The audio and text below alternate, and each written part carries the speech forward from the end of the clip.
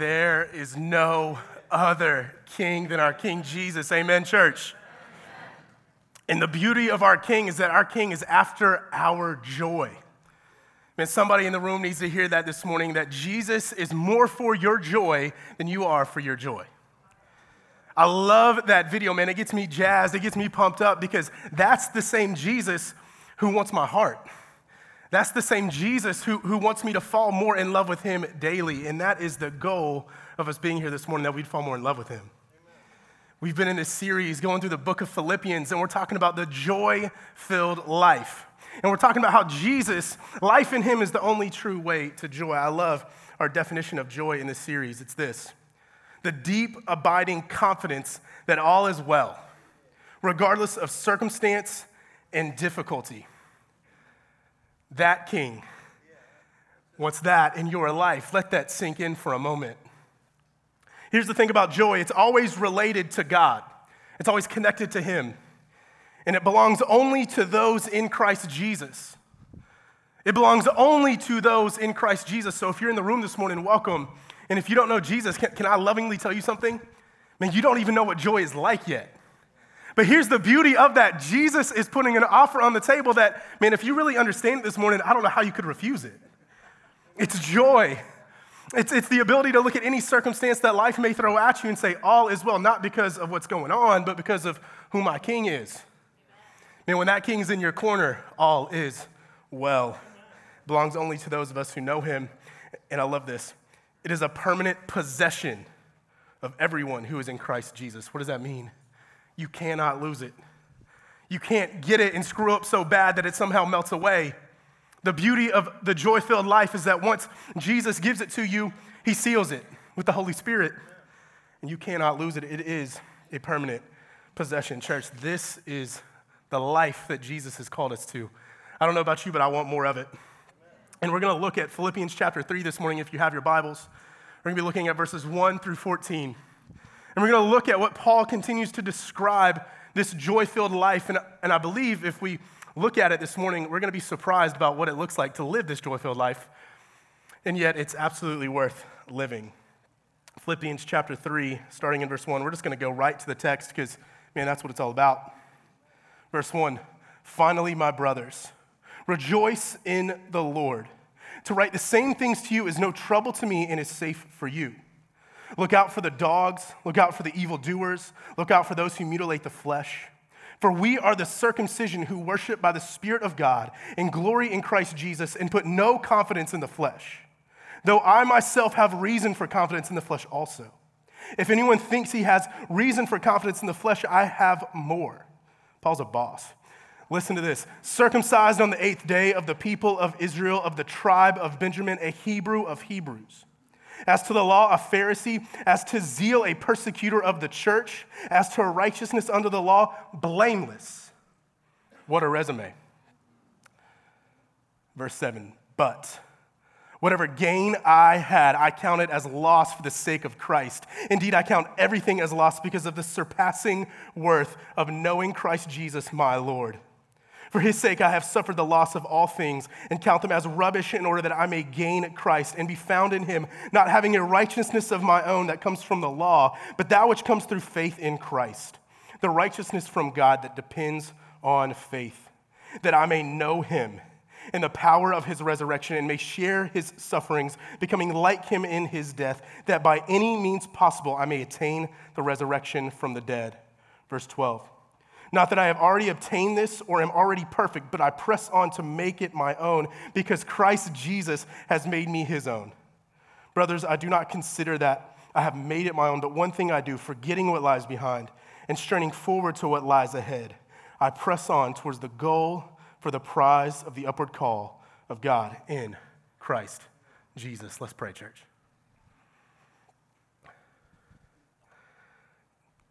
Jesus, thank you that you are joy personified. That you don't just desire to offer us joy this morning, that you are joy, that you are a life, that you are salvation wrapped up in a person. So God, that is the goal this morning, to get to know you. We want to know you the way Paul describes you. We want to encounter you, experience you, not just in our heads, but in our hearts. So God, I pray for those of us in the room who maybe have a lot of head knowledge about Jesus or have been living the faith-filled life in such a way that we're more dependent on what's up in our heads than what's going on in our hearts.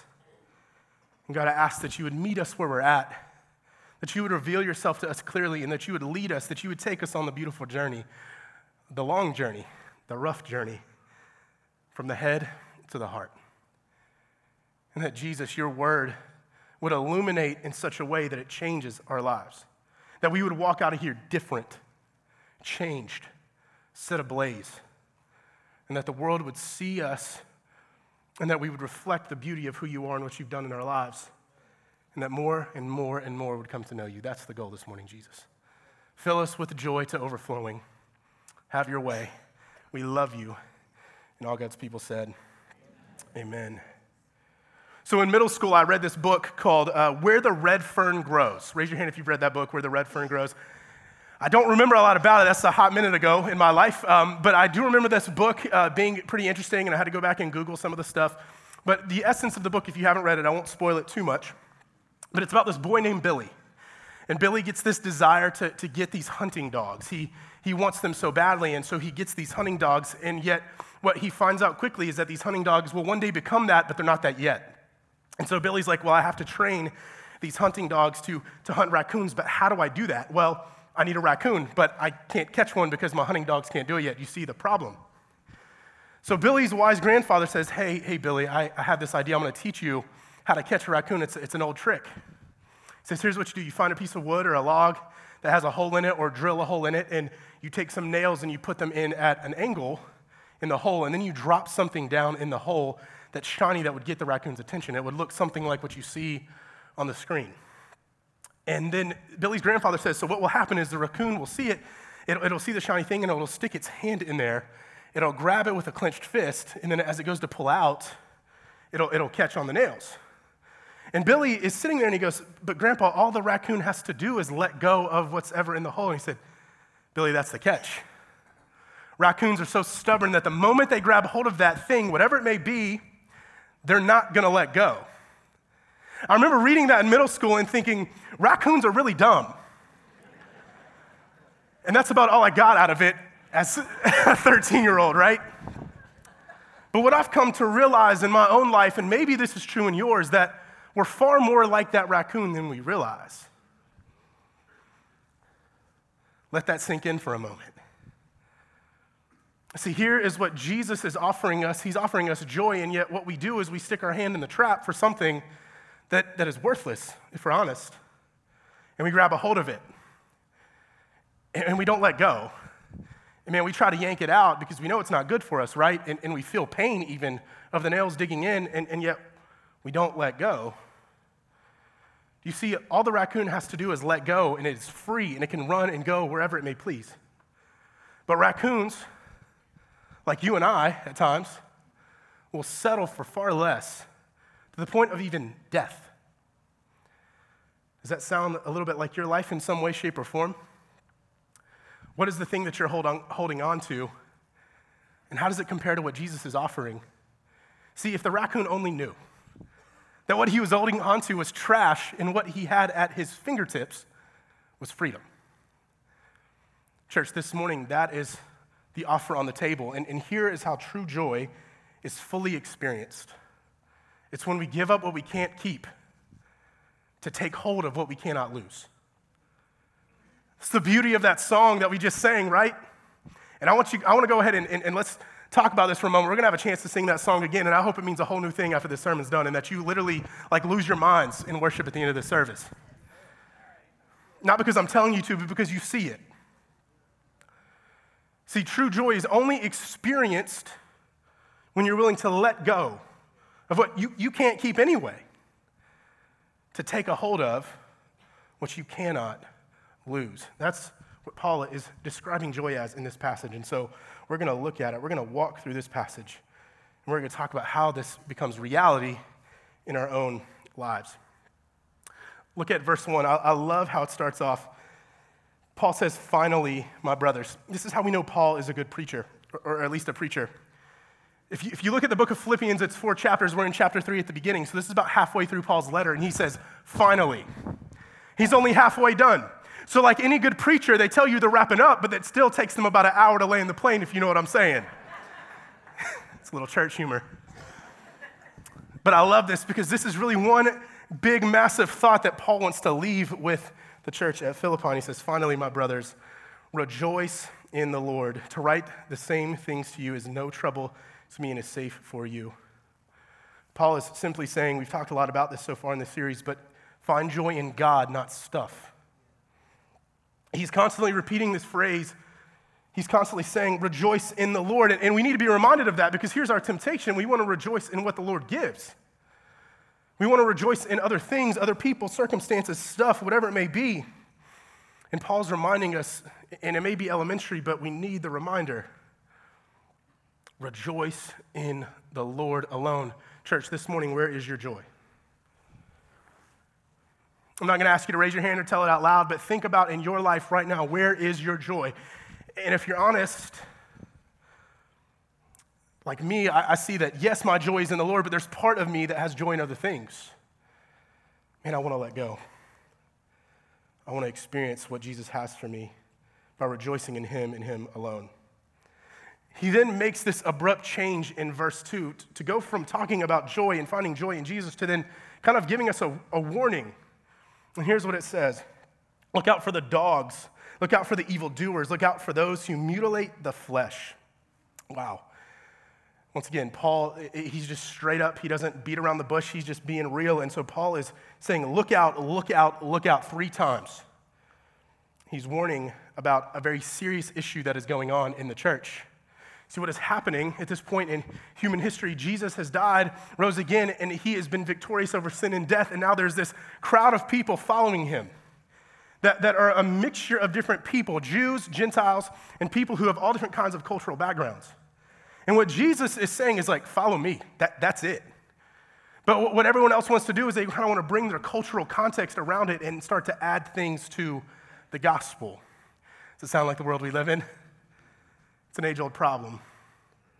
And what Paul is saying, he's saying, look out for those who are doing this type of thing. He's specifically addressing this people called the Judaizers, who were former Jews who are now starting to follow Jesus, and they're saying, you have to do all these other things. You have to add on. You have to, yes, trust in Jesus for salvation, but you have to do all these Jewish practices and obey the law. And Paul has no business being associated with that whatsoever. He's very passionate about it, in fact. And I love what he calls them because like we kind of lose the translation. Like for Paul to look at these people and to call the religious leaders of the time some of these names is astounding. But he calls them dogs, which in that day and age was just a derogatory term, period. But it was also a Jew. What Jews would do is they would look at people who are lesser than, the people who are unclean, the Gentiles, and call them dogs. Do you see the irony? Paul is calling the Jews dogs. What a slap in the face. And then he says they're evildoers. Now, Pharisees, the Judaizers, were known as the righteous, the religious people, the ones who did good, and yet Paul is calling them evil. And then he has a play on words here, and that's all I'll say about circumcision. But he says mutilating the flesh. It's a play on words saying that basically what you're doing with this practice, you're mutilating the flesh, and that's about all you're doing. And Paul is going directly after these people because he sees the severity of this problem. And I want us to see the severity of our problem because our joy is at stake here, folks. See, what's going on is we're adding to the gospel. And Paul's warning is we must look out for those who add to the gospel because then it no longer becomes the gospel. Simply put, Jesus plus nothing equals everything. But the moment we do this, Jesus plus anything, that equals nothing. I'll say it again. Jesus plus nothing equals everything, and Jesus plus anything equals nothing. We're going to talk more about that if that's new to you later on in the text. But Paul is adamantly against adding anything to the gospel because what that does is it minimizes not only the person, but the work of Jesus Christ. And that is serious business because our joy is found in Jesus Christ alone. He then goes on to say this is what the real circumcision is because you see, ultimately, circumcision was an outward expression of what was supposed to be an inward reality.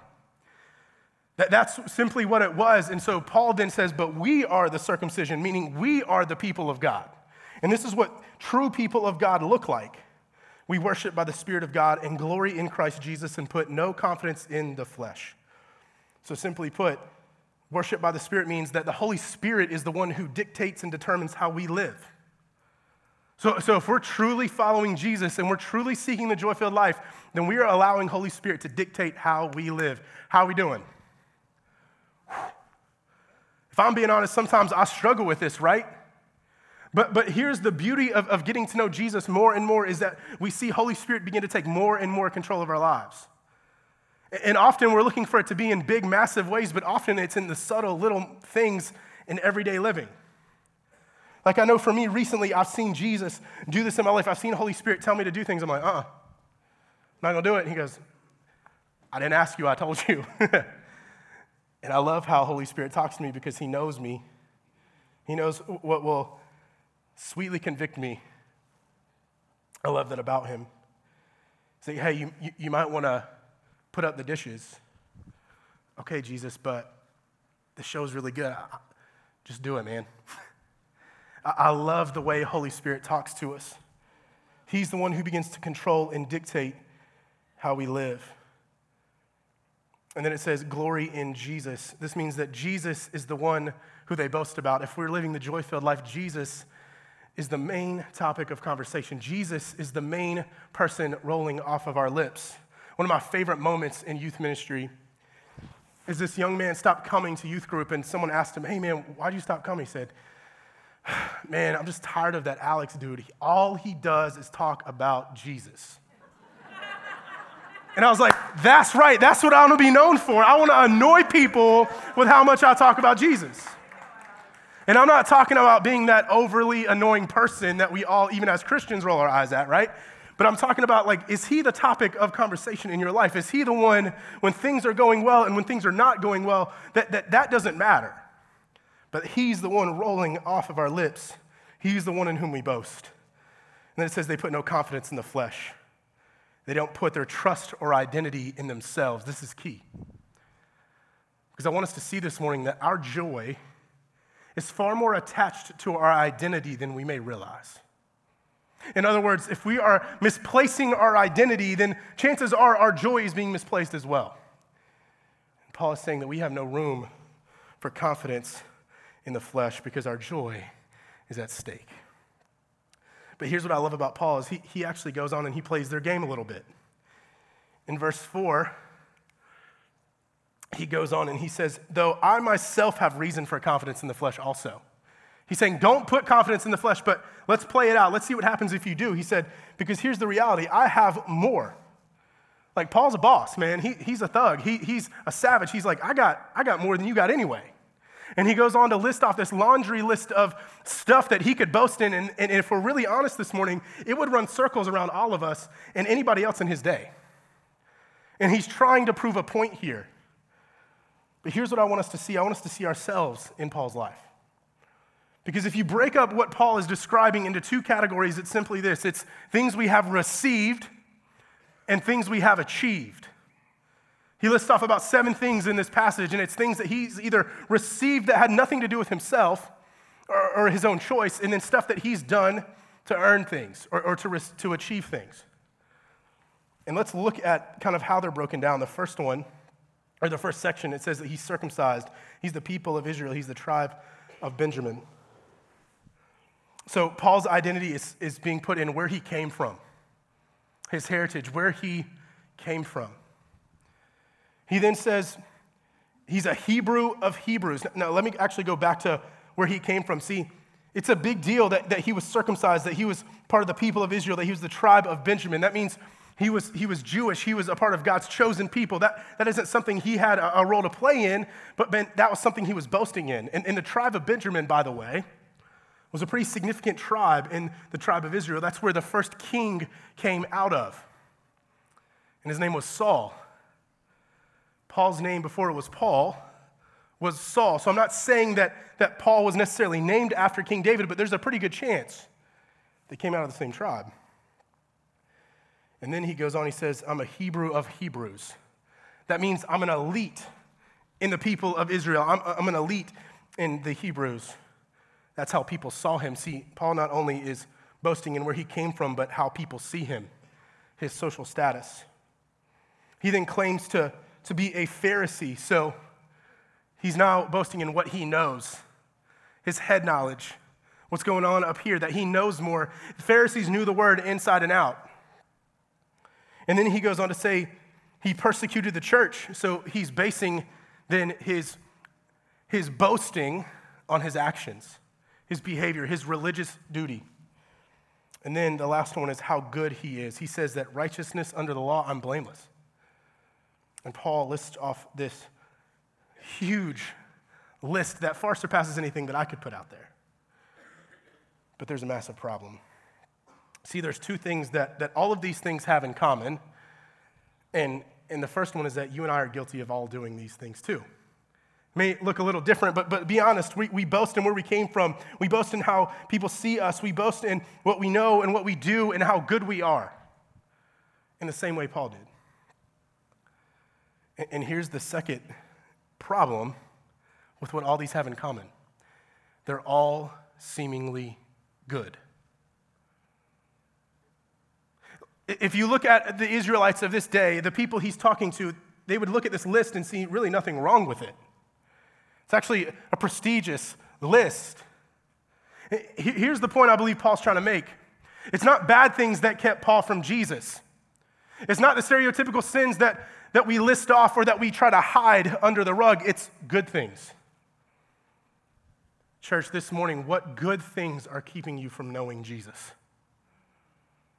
What perceivingly good things are keeping you from knowing Jesus? Could it be your family, your job, your friends, your hobbies, money, your heritage, your smarts? Could it be going to church? Could it be doing the Christian thing for God instead of with God? It was the perceivingly good things that kept Paul from Jesus. And this is the trap that we fall into. See, we grab a hold of these things with clenched fists, and then we eventually realize that they're going to come to end because they overpromise and underdeliver. But yet we settle, and we're willing to hold on until the point of even death. And if we're not careful, like the raccoons, we will lose our lives over something that was not even worth it. So here is the million-dollar question this morning, is how do we let go of what we cannot keep, to take a hold of what we cannot lose, to experience more fully the joy that Jesus promises us? Here's three things we're going to talk about for the rest of our time together. Three things that Jesus through Paul is calling us to do by the power of Holy Spirit. I want to make a significant emphasis on that. We cannot do these things alone. Holy Spirit has to be the one doing them in and through us, but we see them clearly in the text. Verse 7, it says, "But whatever gain I had, I counted as loss for the sake of Christ. Indeed, I count everything as loss because of the surpassing worth of knowing Christ Jesus my Lord. For his sake, I have suffered the loss of all things and count them as rubbish, in order that I may gain Christ and be found in him, not having a righteousness of my own that comes from the law, but that which comes through faith in Christ, the righteousness from God that depends on faith." So the first way in which we experience this joy is to count everything as loss. It requires us to see Jesus as more supremely valuable, more supremely significant than anything else this world has to offer. He is worth counting everything as loss. And this speaks far more to his value than the value of anything else. You see, what we tend to do is we tend to put things on a scale. We tend to put our boasts on a scale. And then what we do is on the other side, we put Jesus, and we kind of play this balancing game of, well, man, in this situation, Jesus seems more significant, so I'm going to go with him. Or, man, in this situation, I feel like I've been there, I've done that, I have enough this, I have enough that, I have enough money, I have enough smarts, I have enough people around me, so I'm not going to trust him in this situation. We kind of live life sometimes balancing back and forth on this scale. And I love what Jesus does, because here's what he does. He comes in and he Sparta kicks the the scale completely over and says, what are you doing? I can't even fit on this thing anyway. Do you see that? The weight of Jesus would crush the scale into dust. And so what Jesus is saying, he's like, hey, stop evaluating me next to your stuff, because when you try to do that, I'm going to break the scale anyway. I can't be contained. I can't be held on your social scales here. I love that. He's saying that if you really understood the value of who I am, you would quit trying to play this game. I love Paul's progression. It says that he counts everything as loss, or he says he counts these things as loss. So he counts his boasts as loss, then he counts everything as loss, and then it says he's suffered the loss of all things. And then he calls them rubbish. I love that Paul, you see kind of this progression as if in real time he's understanding more and more and more the value of what's set before him in the person of Jesus. Man, are you realizing in real time that Jesus is even more valuable than you thought he was when you walked in here right now? Because that's what's happening to Paul in real time. He says it's worth suffering the loss of all things. Does that mean that if we really want joy in life that we must suffer? I think it does. I think Paul is hitting at the heartbeat of Christianity in a lot of ways. That true joy comes from suffering the loss of all things. Here's why that's important. Because it doesn't just mean that we should automatically have to flip a switch and that making sacrifices for Jesus all of a sudden become easy. I know for me at times that's the lie I've bought, that, okay, Jesus, just get me to a point where this doesn't cost me anything anymore, and then I'll do it. And Jesus is like, that's the whole point, is you have to count the cost. You have to see what is seemingly so valuable in your life, and you have to weigh it against me and realize that it's nothing in comparison to me. He then gets to a point where he calls it rubbish. That word literally means trash, garbage. Really, if we're being real this morning, it means excrement, feces. That's the word that Paul would have used there. That's the look that people would have gotten. They would have been like, wait, what? Eyes popping out of their head in the moment. Because what Paul is saying, that everything else in comparison to the person of Jesus Christ is trash, is rubbish. But then he goes on, he says, we count all things as loss. Why? So that we may be found in him. See, when you are willing to lose everything else, you can actually be found in him. What does that mean? It means that he gives a righteousness that comes by grace alone, through faith alone, in him alone. Not from the law, not from the boasts of the flesh, not from doing the right things. It's a righteousness that comes by his grace through trusting in him. That means that when Jesus now looks at you, he doesn't see you anymore. When the Father looks at you, he doesn't see you anymore. He sees his Son. He sees perfection. He sees someone who was willing to give his entire life and lay it down and deal with it on the cross. And so, man, if you have true joy in this life, if you have been bought with the blood of Jesus, that is your righteousness that comes by grace through faith in him alone. Isn't that incredible to know that even when you look in the mirror and you doubt what you see, that Jesus, because of his blood, makes it possible for the Father to never look at you in doubt? Now when he looks at you, that's my child. That's my son. That's my daughter. I love them. I'm pleased with them. They're fully accepted in me because of my son Jesus. It's not based on you. Your identity is no longer based on you. So what do you need to count as loss in your life in comparison to the person of Jesus? This is where it gets practical this morning. For you, right now, the text says we need to count everything as loss. But I want you to identify right now that one thing in your life that you're willing to say, okay, Jesus, I'm willing to get rid of everything, but I don't know about this one. That if you were to sing that song, I surrender all, you would sing it kind of like this: I surrender almost all. I surrender some of it. Or I surrender 99.999% of it. No, what's the one thing you need to count as loss? And how do you do that? You just need to hold that thing up next to the person of Jesus and allow Jesus to do his work. It's the Holy Spirit that has to illuminate this. It's not our own work. But you see, when you begin to truly understand the value of Jesus, then, and only then, can you truly understand the value of everything else. And that's when, unlike the raccoon, you can actually, let your clenched fist go. What do you need to count as loss? For me, I think the thing that Holy Spirit's even revealing to me in real time is people's opinions of me. If I'm being honest, there's so many times I do things in order to gain approval from other people, and yet the reality of what I just said to us is true about me, that nothing I do on the stage or off the stage determines how God sees me. And I love that. I need to count that as loss. What is it for you so that you can let go, be set free, and dive headfirst into the joy that Jesus offers? Count everything as loss.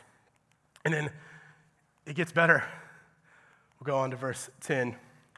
Clicker's not working, so we'll get there. But that I may know him in the power of his resurrection and may share his sufferings, becoming like him in his death, that by any means possible I may attain the resurrection from the dead. So we need to count everything as loss. And the second thing is know Jesus intimately. Know Jesus intimately. I believe this is the crux of what Paul is trying to say in this passage. There is a massive difference between knowing about something and knowing something intimately. I'm going to say it to you again because I really want us to get this morning. There's a massive, cosmic, catastrophic difference between knowing about something and knowing something by experience. Who in here loves Turkey Hill ice cream? Come on. I'm from Georgia, okay? So this isn't a thing there. We have Mayfield, my first love, okay? But Turkey Hill's the next level, okay? Turkey Hill's banging, all right? And so I remember when I first moved up from Georgia, I remember I was in someone's kitchen and they were offering me Turkey Hill Double Dunker ice cream, which, can I just tell you, this is the next level of Turkey Hill. This is the elite top shelf stuff right here. And someone said, hey, you want to try like chocolate chip mint? You want to try vanilla chocolate double dunker? I'm like, ooh, double dunker, you have me. What is that? And they look at the list and they say, it's a mocha frozen dairy dessert swirled with chewy cookie dough and crunchy chocolate cookie swirl. Because that's what it says on the thing. They didn't say it like that, all right? But they just began to list off kind of like coffee ice cream with cookies and stuff. And I was like, I'm not like a huge fan of like all that in one thing, right? And some of you are like, how dare you? And then I looked at it, and to me, just being honest, when I first saw it, it didn't look that appealing. But my friend who I was sitting in their kitchen, she's like, dude, you got to try this. And so he didn't try to convince me to do it. He just put some in a bowl and handed me the bowl. And I just took the spoon and I said, oh my goodness, Jesus is coming back right now. This is the real deal. Give me the whole carton. Do you see what happened? I went from knowing about Turkey Hill Double Dunker ice cream to knowing Turkey Hill Double Dunker ice cream. And this is messy. And actually, you know what? I prefer it this way. I had a bowl last night of a different kind that I literally let sit for like 30 minutes so it becomes soup. And I just love like ice cream soup. It's amazing. Chick-fil-A sandwiches and soup ice cream bowls are going to be handed out in heaven. It's going to be awesome. Can't wait.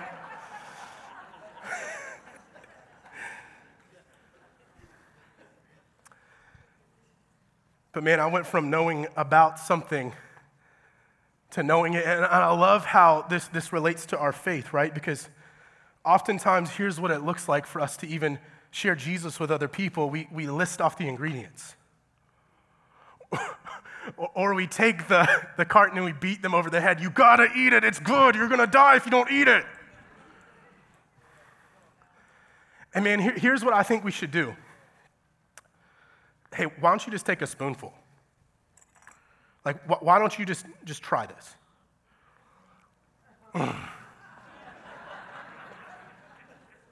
You can't argue with that. You either like it or you don't. Man, can we become people who just start handing out spoons? Can we just become people, seriously, who, hey, just try it. Like, here's what I want to become like. Hey, Ron, Jesus is awesome, man. He's changed my life. And I could tell you all about it. But man, come on, brother. Come on. Try that. Game changer. Yes, sir. That's right. I would give you the whole carton, but we got a second service, okay? So. That's what my daughters do. I love it more and more. But man, isn't that true? Man, when you taste it, it's a whole nother level. But can I be honest? I think sometimes we know the Bible tells us taste and see that the Lord is good, but here's what we settle for. Well, Ron tasted it and he said it was good. That's enough for me. And don't miss it. I need Ron to tell me it tastes good. I need him to taste it and tell me it's good, but I can't settle with just that alone. And the whole purpose of Ron telling me that is so that I would taste it myself. Can we become the people of God who stop settling for knowing about him and start to know him intimately? Maybe part of why you're not experiencing joy to its fullest in your life right now is because you're settling for hearing ingredients listed off of a carton when Jesus is offering you a spoonful. And can I just tell you, Jesus is far better than Turkey Hill Double Dunker ice cream. He's far greater because you see, this will run out, this will melt, this will perish, and he cannot and will never run out. He will never stop getting better. He gets better and better and better over time.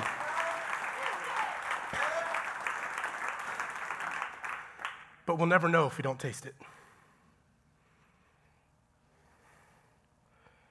See, Jesus is not interested in us knowing more about him. If you read the Bible, you realize, ironically, the people who knew about him the most are the same people that nailed him to a tree. Paul, before he becomes Paul, is so zealous because he sees the word of God and he sees the way people are living, and for whatever reason, his head, it doesn't line up, and so he's the people who are actually, he's the one who's killing the people who really know Jesus intimately because he knows a lot about him. See, it wasn't until Paul had an encounter with the living God that knocked him off of his donkey onto his donkey that he actually began to have his world flipped upside down in such a way that he becomes one of the greatest missionaries of all time. He goes from reading and hearing about the ingredients to tasting it and seeing it and giving it away. Do you know him this way? Intimacy is about a personal experience and encounter with the living God. And my fear for myself and for others in this room is that we've been around it so much, we've heard about it so much, we've seen other people taste it, or we tasted it in the past, and we're settling there. Here's a conversation I've never heard happen. I'm not saying it hasn't, I've just never heard it. Someone offers you ice cream. Hey, you want a bowl? No, I had some last week. Huh? Like, are you breathing? I just offered you a bowl of ice cream. No, I had some last week. Does that sound like us with church? Nah, I'm good. I had Jesus on Sunday. Oh, but I'm a really good Christian, so I came on Wednesday and Tuesday too. But yet the offer is on the table, moment by moment by moment. Will you taste and see that he is good? So the question becomes how? How can I know him intimately? Paul, I love it. He doesn't leave us hanging there. He tells us that it's through the resurrection power, that it's by sharing in his sufferings. It's about becoming like him in his death that we may gain a resurrection from the dead. What does the resurrection power mean? It means that you can actually now overcome sin and temptation in your life. It means that you actually have the authority by the grace of God to say no to the things that you used to not be able to say no to.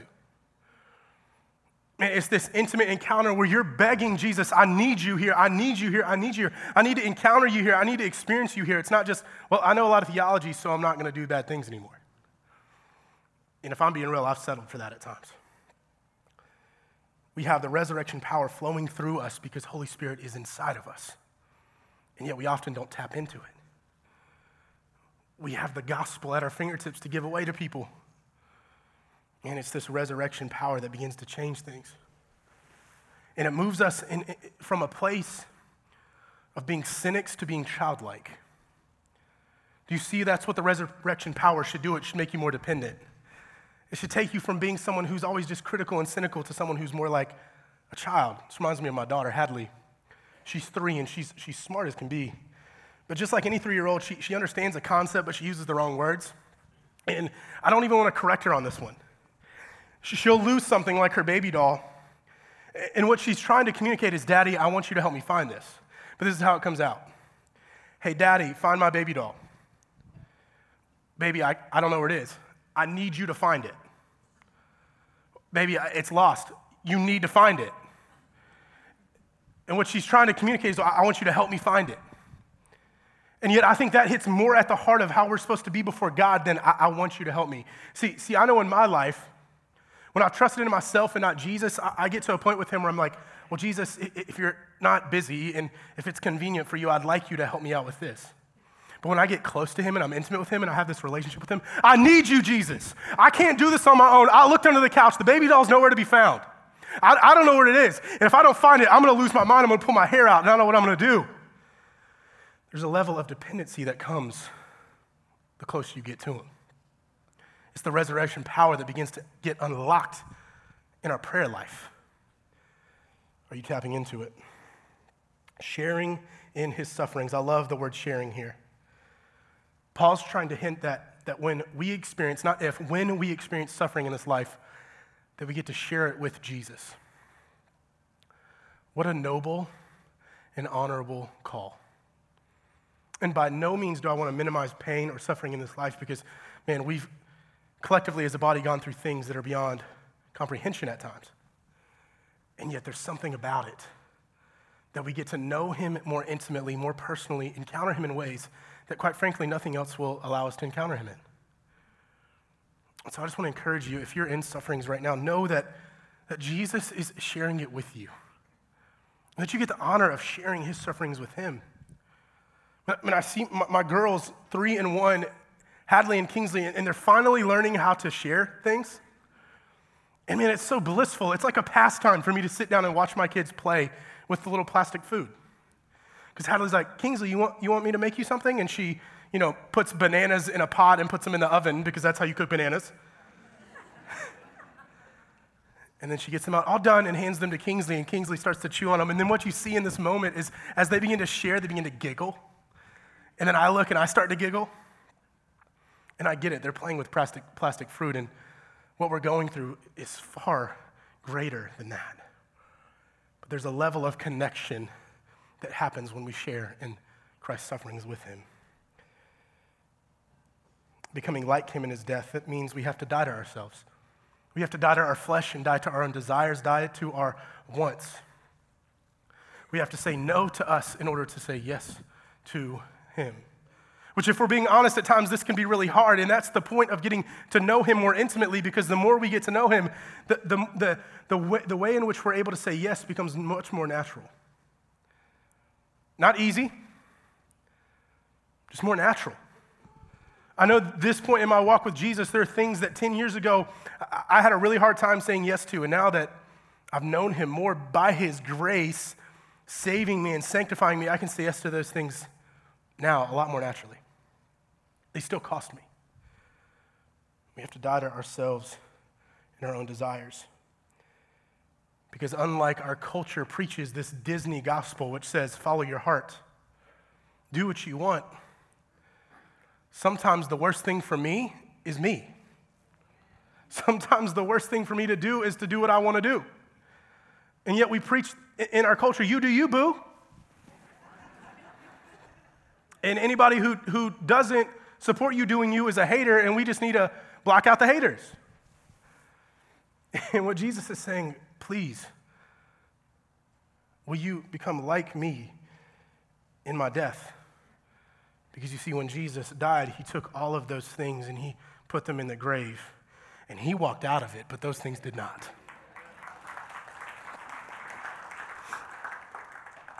In order to gain resurrection from the dead, see, that's the hope. That is the joy, is that knowing one day we will be face to face with him forever in uninterrupted community for all of eternity. That's why we grind. That's why we desire to know him more intimately, is because he is the means to the greater end, which is himself, the greater end. This is the motivation that moves us to let go of the rubbish that's in the trap, to let go of the clenched fist so that we can begin to take hold of freedom. We count everything as loss. We know Jesus more intimately. Verse 12, not that I've already obtained this or am already perfect, but I press on to make it my own because Christ Jesus made me his own. Brothers, I do not consider that I have made it my own, but one thing I do, forgetting what lies behind and straining forward to what lies ahead. I press on towards the goal for the prize of the upward call of God in Christ Jesus. Count everything as a loss. Know Jesus intimately. Press on towards the prize. Press on towards the prize. See, like Paul, you and I are not perfect yet. We're being made into his image. We are being made and conformed into his likeness. And one day we will stand before the Father perfect. That's amazing. And God sees us that way already. That's another, let that bake your noodle for a moment. Like he sees you that way already. So maybe what you need to do to get more joy in your life is to start seeing yourself the way Jesus sees you. That one's for free. That's not even in my notes. Paul knows he's not perfect. We need to know we're not perfect. And that's what allows us to press on. Why do we press on? We desire to make Jesus ours because he has made us his very own. That's Christianity in a nutshell. We don't work to earn it, but because he's bought it for us and it is ours, man, we go after him. Because we have nothing to lose at the end of the day. He takes a hold of us so we can take a hold of him. He's made you his very own if you're in Christ. Isn't that amazing? Isn't that good news to know that you are his and that nothing can pluck you out of the Father's hand because of the blood of Christ covering you? Come on. It's good news. So that's why we do it. How do we do it? Paul's good, man. Jesus is good. He lays it out. Forget what lies behind. Forget what lies behind. See, there's two things I began to think about as I read this. One, we can analyze our past and we can become paralyzed by it. In other words, paralysis by analysis. We can look at, man, if you only knew me then, and if you only knew how bad it really was, if you only knew what I thought up here, guess what? Jesus knows all of that, and that didn't keep him from pursuing you when he went to the cross. Amen. And Jesus says, guess what? That's the price I was willing to pay.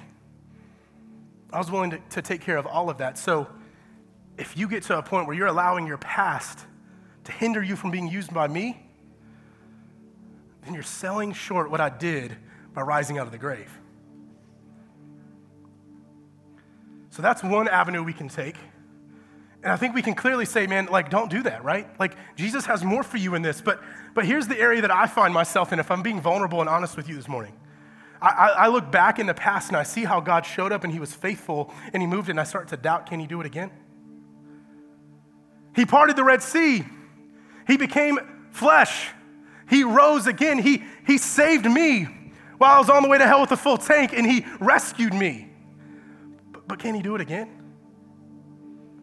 I begin to doubt that and to question it. And so what I do is I look at my past and say, man, I know he was great then, but I don't know if he could be that way now. Or, man, he did that then, he's going to do it that exact same way this time. And so what happens is we begin to put God in a box. And can I just let you know something? That's never a good idea. Because he doesn't stay in it. He blows right out of that thing. But what happens is when we forget what lies behind is it allows us to be fully committed to what's in front of us. Forgetting what lies behind helps us to understand that there's always more with Jesus. Do you know that? There's always more with Jesus. So we strain forward to what lies ahead. We are to stride and to strive forward for what is ahead. The imagery that would have come to the minds of the Philippians is an Olympic sprinter who has no business looking behind them at what's going on there, right? We've seen enough races where people start to pay attention to what's going on around them and then they lose when they were winning by a country mile.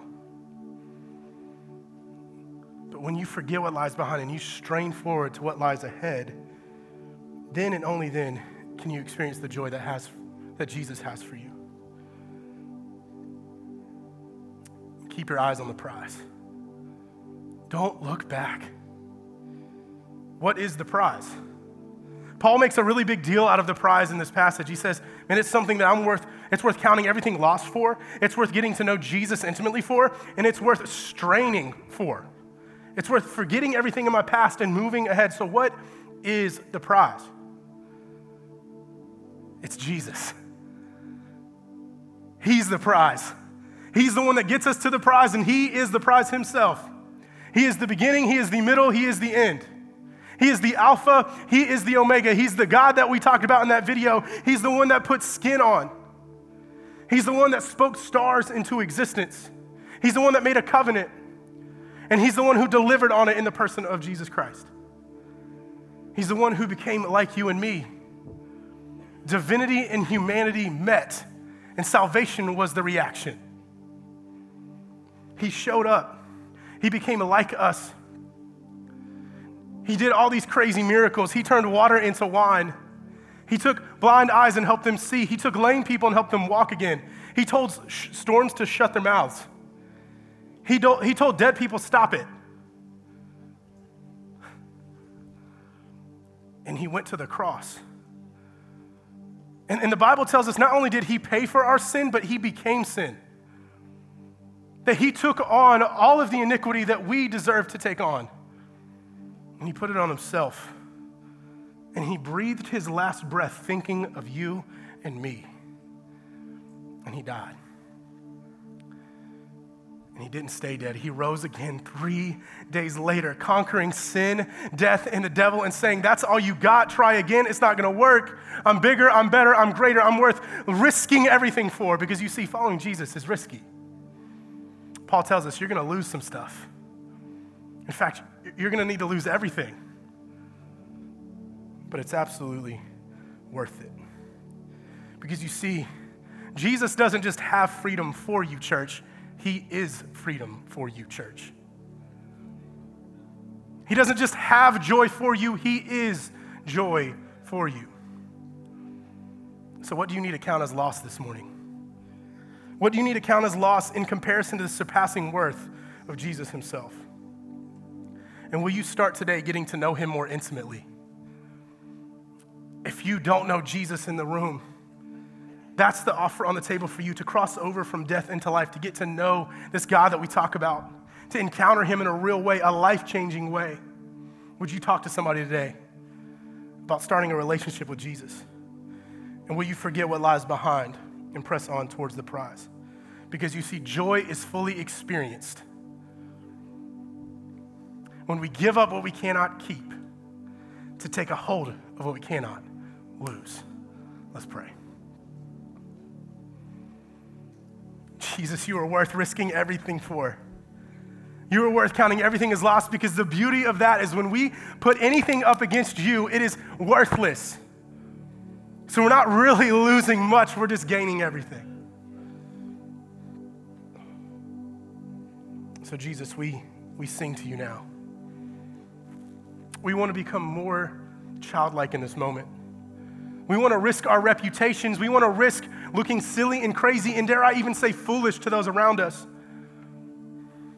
But there's no shame in looking like a fool when we give up what we cannot keep to take a hold of you. So here we go, Jesus. We're letting it go, and we're getting lost in who you are, because then and only then can we be found. We love you, God. We thank you. And all those people said, amen. Let's worship Jesus together, church.